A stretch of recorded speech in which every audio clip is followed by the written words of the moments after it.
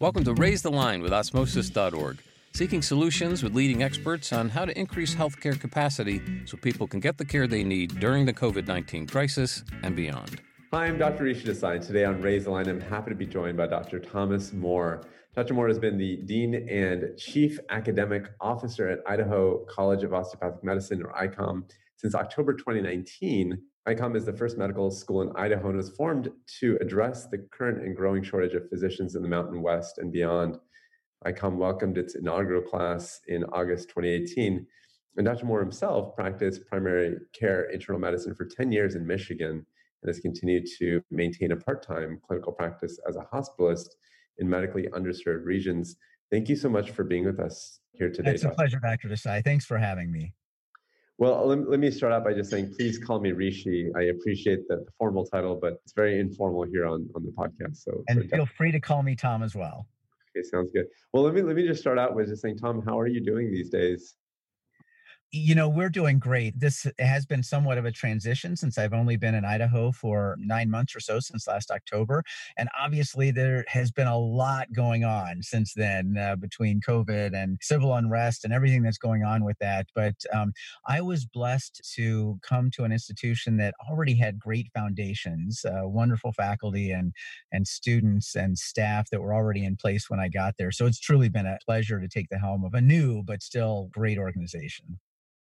Do you mind then just kind of diving into your background? Tell us, what got you interested in the medical field and specifically osteopathic medicine? Well, I came from a long line of healthcare professionals. My parents, grandparents, even great-grandparents were pharmacists, actually. My first job was working in a pharmacy with my mom, and then with my dad was around physician offices and physicians and medicine and sick people and all of that from early on. My grandmother was a nurse. And so it was always kind of a calling that I knew I was going to go into it. I was fascinated with biology at an early age and kind of a calling to be able to help people in the process. So all of that kind of came together. And really the other added part about that is, why did I end up going into academic medicine? Early on, I found that I had a niche in teaching. That was something that I really enjoyed from early days as a Boy Scout, teaching other scouts how to do things, whether it's tie a knot or build a campfire, to going through even into grad school and being a teaching assistant at my university. And those kind of things all just kind of coalesce to, hey, this is exactly where I'm supposed to be, where I can help people, teach people, practice biology in a way that does all of that. And so it was kind of a perfect coming together of all of the parts that were making me at that time. And for many of our listeners who don't know the nuances between osteopathic and allopathic medicine, do you mind going through that? And also the ICOM version of that? Like, what is the ICOM lens through which they view osteopathic medicine? Sure. And it's not really an easy question to answer. I think that for 120 years, osteopathic physicians have been working on what we call our elevator speech, the quick and easy answer for what is a DO. And we still haven't figured that out yet. We're still working on it. But I'll tell you, there's a couple of ways to answer that. One is the historical answer, and that is that we were founded about 120 years ago by an MD, Andrew Taylor Still, who was a Civil War physician who saw that the medicine of that time really wasn't helping. You could chop off limbs, you could cauterize things. They had about 15 different medicines, most of which we now know are either highly addictive, like laudanum or opium, or were just outright poison, like mercury. And so, after watching so many people die, he said, there's got to be a better way. And so he kind of withdrew to a place in Missouri, Kirksville, Missouri, and said, I'm going to come up with a better way of providing care. And he really focused on what that meant with health and healthcare and everything that we talk about these days, like diet and nutrition and exercise and the biopsychosocial model of being healthy. And to look at a doctor as being a healthcare provider that promotes health rather than just to treat disease. And as a part of that, he came up with a method of musculoskeletal manipulation where we use our hands on the body to both diagnose and treat. Some people think of chiropractic as, okay, well, they crack bones and they fix things. And if you look back in the day, chiropractic started after osteopathic medicine in another Midwestern town there in Davenport, Iowa. But, we've been divergent in different ways between chiropractic medicine and osteopathic medicine over the years. Osteopathic medicine has continued to be true to that high touch, low tech part of what we do, the laying on of hands to diagnose and treat. But we've espoused every other manner of the full practice of medicine. So DOs can be practitioners in any specialty. You can do residencies in neurosurgery or family medicine or cardiothoracic surgery or obstetrics and gynecology. And we have full practice rights as equal physicians in every one of the 50 states in the United States, along with our MD colleagues. And we work alongside our MD colleagues all the time. So that's the historical perspective about it. So what makes us different today? And that's a little bit more difficult because, they talk about how the rising tide raises all ships. Well, over the years, our colleagues in allopathic medicine, MDs, have really changed who we are as DOs from just manipulators back in the turn of the century, the last century, to full spectrum physicians that still have this additional skill set that we still continue to treat. And we will train our MD colleagues in that as well. And so, what makes us different now is in some ways things that have made us more similar to our MD colleagues. We used to say, well, we're holistic. We look at the whole person. We don't just look at the disease process. Well, I'd be hard pressed to find any of my MD colleagues that wouldn't say, what are you talking about? I look at the whole person too. And they do. But that might not have always been the case. And the idea that the focus on the person, the focus on everything within that person and around that person makes a difference in their healthcare might have been something that we helped to move forward in some ways as well. We've become more like MDs, and we like to think that MDs have come a little bit more like us in the process as well. We work closely together now, and it's difficult to say, well, you're different only because you practice manual medicine or musculoskeletal therapy. We do. Some of our MD colleagues do as well, and we'll teach it to them if they're interested in it. The educational model is a little bit different. Most MDs, not all, and I hate to generalize because everyone's going to say, well, that's not what my school did, because there's always different schools that do things in different ways. But many, if not most, of the allopathic MD schools train in huge academic medical centers with huge infrastructure for specialty care and research infrastructure. And American medicine needs that. We need people to be doing that high level of care, the referral centers, the high level research and clinical care that we absolutely need. But if you think about it, if you're a medical student that trains in that milieu, everything that you see about the practice of medicine is going to be the super subspecialty ivory tower approach to medicine. And again, we need that. We really do. If all of your mentors are super subspecialists, what are you going to want to be? You're going to want to be a super subspecialist. In the osteopathic world, amongst all of our institutions, none of our schools own an academic medical center. We all have a distributive model of medical education where our third and fourth year students train in community-based hospitals in more smaller rural institutions where the hope is that their mentors and the people they look up to are going to be community-based physicians providing primary care. And that's what they're going to want to be. If you've never practiced medicine in a small hospital, in a mid level or a small institution, you don't have a concept of going and working there when you get out. And so we want to make sure that that's ingrained into the training. And because of that, our approach to osteopathic medical education means that we have a much higher level, higher numbers of our graduates that go into primary care and go into rural medicine when you look at it by percentage. And again, MDs go into rural primary care as well. But our focus lends itself to filling that niche. And as much as we need the academic medical centers, there's certainly an argument to say that we really, really need that in the smaller towns, the rural areas. And when we come to, you mentioned ICOM. Well, what attracted me here? The state of Idaho is, depending on what poll you look at, 49th or 48th in the nation when it comes to physicians per capita.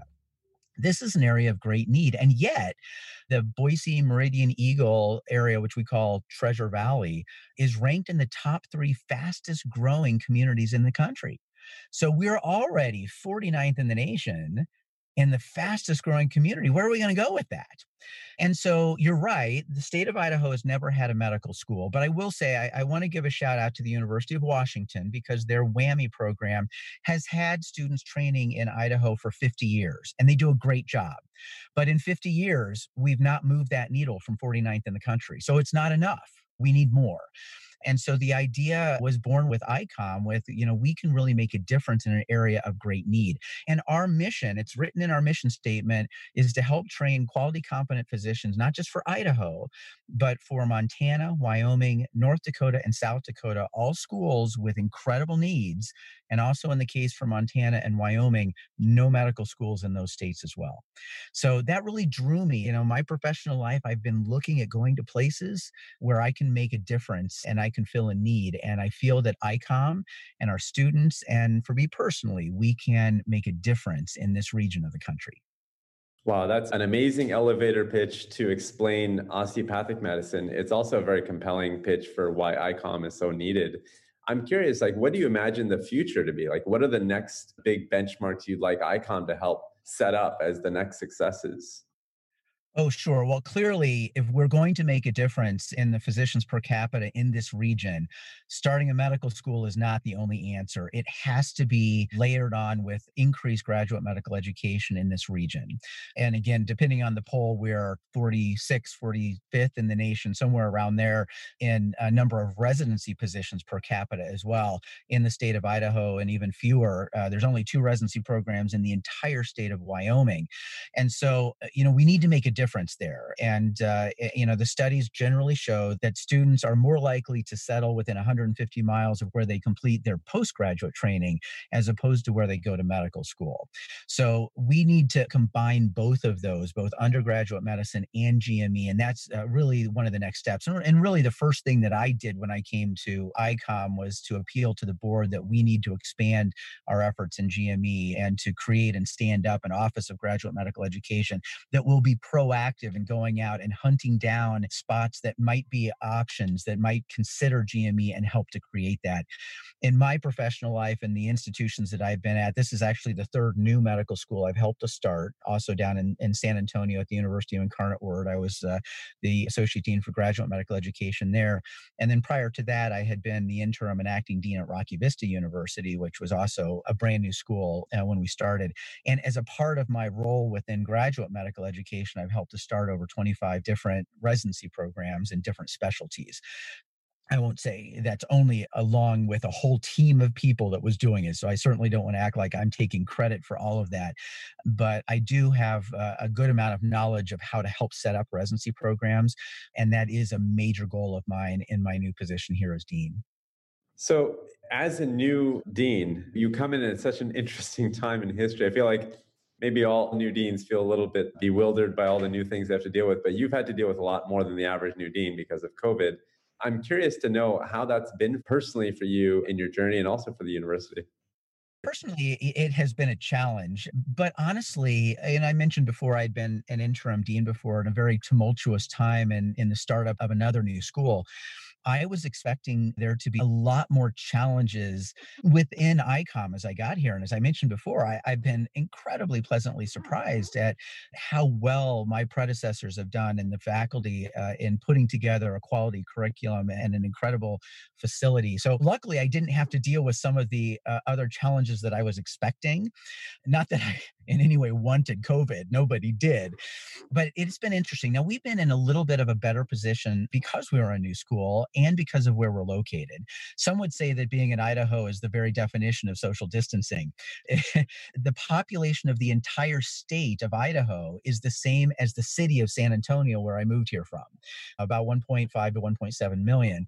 And, and we're a very large state when you go all the way up to Coeur d'Alene, which is 8 to 10 hours drive north of us in the Treasure Valley. So we have a lot of spreading out that we can do, which has been nice. Now, that's not to say that we haven't been hit with COVID. We certainly have. but it hasn't been to the point where we've had to shut down operations in a major way. We did make a very quick pivot back in March to online learning for our students.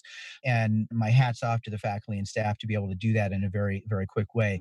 We're pretty technologically advanced as a new school. We're actually an all Apple institution, and we are an Apple Distinguished University, one of the few medical schools that actually have that designation. And because we have that technologic integration, we were able to very quickly pivot, which made things go well. But we were also not strapped with having third and fourth year students during the worst of this time in March. I meet every week with all of the other deans of the osteopathic medical schools virtually, led by our ACOM leader, Dr. Bob Kane, who I think that you've gotten to meet in this podcast, who's a dear friend of mine and a very respected colleague. We get together to talk about how are we dealing with COVID. And quite frankly, my colleagues that had to focus much of their effort on what do you do with your third and fourth year students, especially if a hospital system says we're shutting down for medical students. We didn't have to deal with that because our inaugural class didn't start in the hospitals and clinics until the end of July.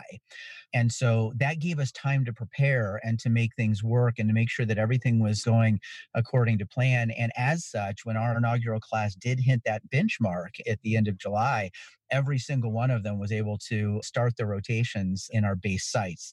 And our base sites are spread out. I mean, we have about a third of our class here in the Boise area. We have about another 20% in Eastern Idaho.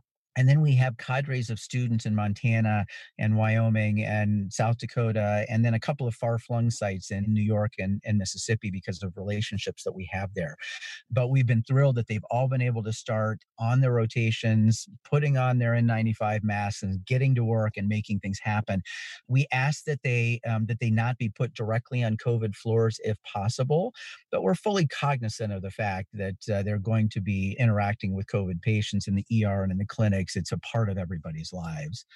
And honestly, for myself, you mentioned that I'm a hospitalist. As dean, you usually don't have the luxury of being able to practice medicine. And so I had not actually practiced in the hospital since I left Texas in October. But I really felt like I needed to understand what our students and what my clinical colleagues were going through with all of this. So last month, I had the opportunity to go back down to one of my previous hospitals down in Laredo, Texas, which is a desperately hit COVID hotspot right now. It is a place where I also helped to set up both an internal medicine and a family medicine residency program. So I know the residents that are there and the faculty. I used to practice there. And so getting to go down and see a hospital that's now at 110% capacity, that has had to annex the Red Roof Inn down the street to put COVID patients in, and every ICU bed is covered with an intubated COVID patient. It was a blessing for me to be able to see what life is like in the worst of the worst. And my hat's off to all of my colleagues down there in Laredo and what they're doing and being able to treat those patients. And they're doing a great job. The residents are doing a great job down there. And it gave me a broader appreciation for what everybody's going through right now. And so my hat's off to my students. We were worried that there would be students that were going to be so afraid of the risk that they would decide, I want to take a leave of absence. I don't want to go. I don't want to come to campus. I don't want to be involved in clinical clerkships. And we had a number of discussions with each of our classes. Now we have 3 classes about there is a risk in healthcare. You can't get away from it. We can mitigate that risk. When I started, it was AIDS and HIV, and we were concerned about every needle stick or hepatitis or tuberculosis. We could get those things, but it's certainly come under a microscope now with COVID, and that risk is more concerning. Not one student said, I don't want to do this. They all said, I know what I signed up for. I understand that I'm like the firefighter that runs into the building, not away from the fire. And as a healthcare professional, I need to be that person that puts myself at risk to help other people.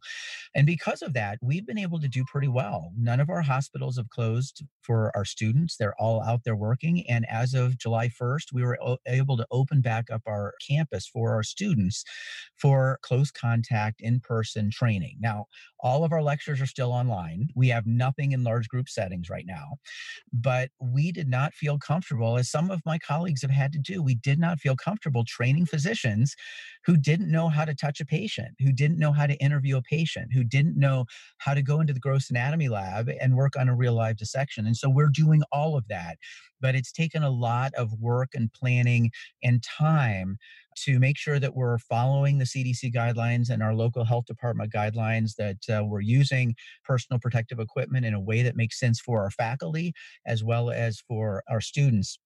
And so we're moving forward, and we're moving forward in a way that we're as safe as possible, but we're guaranteeing a quality education because our future patients depend on that. Yeah, I mean, what you bring, obviously, being a clinical specialist and also wearing your higher ed cap, you see the bridge so clearly. I think a lot of times people just have one or the other, and it's hard to always translate over how to get students into a clinical setting and how to have that conversation. That's so important right now. With that in mind, I mean, we're a teaching company, and a big part of our ethos is always trying to send messages of knowledge and fill in knowledge gaps. I'm curious to know, is there any topic out there, and it could be anything at all, you mentioned being a Boy Scout and camping and all that, harkening back to kind of that experience of like learning how to tie knots. Is there any topic that you feel like there's a knowledge gap about, whether it's in higher ed or the clinical side or the bridge, that you'd like to educate us all on today that you can shed some light on? Well, I think that one of the things that COVID has made more difficult for us across the board is our teaching in osteopathic principles and practices. That can't be taught so easily on a Zoom or a WebEx. And we have found it necessary to bring people back to be able to have that hands-on training. But when you go into the hospitals now, our contact with patients are much less than it used to be.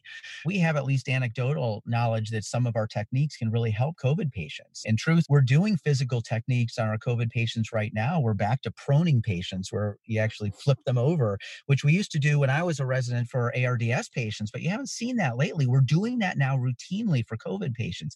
Well, that's a physical technique. And quite frankly, the turning of a patient as much as the positioning of the patient can be important in helping to mobilize fluids. And so the problem is that we're not at the bedside as much as we were. And even when we go to the bedside, and I saw this when I was in practice, and another reason why I was glad I did it, because I realized that our students are not able to spend as much time at the bedside right now. And so that's an issue over all types of diagnosis and treatment. But for us as osteopathic physicians, being able to continue to understand how to apply what we learned in our OPP lab at the bedside during the third and fourth year is something that's really important to us. So finding ways that we can fill in those gaps, that we can help to continue to keep that part of our DO training alive during the third and fourth year is something that I think would be really, really valuable for us, not just our school, but schools across the country. That's an interesting point. And I mean, the laying of hands is something that is such an ancient part of being a healer, to use a word that doesn't separate out any group. And you see less and less of that because we have telemedicine and we have other kind of tools, but they all really can't do the laying of hands that allopathic medicine can learn from osteopathic medicine on. So that's a great point. And I'd love to maybe end on some advice you have for upstarts in their career, students that are coming of age during COVID-19. You've seen, as you said, the HIV era. What would you say to those folks? Well, a couple of things. And I say this to a lot of our applicants as they come in. You got to really want to do this first and foremost. It is a long transition to become a doctor, and medical school is not about taking a bunch of classes, getting a degree that gets you a job. It is transformative. It is a change in who you are as a person. It changes your identity down to your name. You're no longer Mr. So-and-so, you're Dr. So-and-so. And so you have to be prepared to make that transformation. And don't do it because your mom or dad said to do it. Don't do it because you think you're going to make more money. Because quite frankly, if you're smart enough to get into medical school, you're smart enough to go into business and make money. Don't do it for the money. Don't do it because your family says to do it. Do it because you're really, really called to do this. And that's important in a time where there's an increased risk, because you need to understand that there is a risk that's involved, a risk to yourself, a risk to your future family. I quarantined for 14 days when I came back to make sure that my kids didn't get it. And so there is a risk to that. And there's always been a risk to medicine. But I don't want to discourage anybody with that fire from doing it. I have loved being a physician throughout my career, and my colleagues do as well. I think that there's no greater calling and no more fulfilling profession to go into. And not only can you make a difference in every single individual you treat over the course of your career, there are so many ways to make differences in communities and regions. And you can go into different ways, like yourself into education, myself into education, where I know that everything that I do has a ripple effect. Every student I teach to be a good and competent and caring physician is going to ripple out into tens and hundreds and thousands of patients that they treat over the course of their lifetime. So there are a lot of different ways that you can be a doctor and things that you can do, and you can change mid-career, but it's always about how do we care for people. And if you have that fire, don't shy away from it, because there's nothing more fulfilling. That's an awesome, awesome way to end. I appreciate that. Thank you so much for joining me today, Dr. Moore. That was incredible. It was so much fun. I thank you so much. And thank you for all that you do to help our students to get through the process of education, because I think what Osmosis does is one of those things that really collaborates with us on the medical school side and helps our students be the most prepared they can be. So we appreciate you. That's very kind of you to say. I appreciate that as well. Listen, I'm Dr. Rishi Desai. Thank you for joining today's show. Remember to do your part to flatten the curve and raise the line. We're all in this together.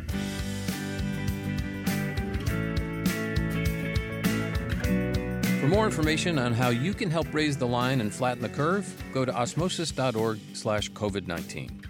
If you like this podcast, please share it on your social channels. You can also subscribe to the series and check out all of our podcasts at osmosis.org/raise the line podcast.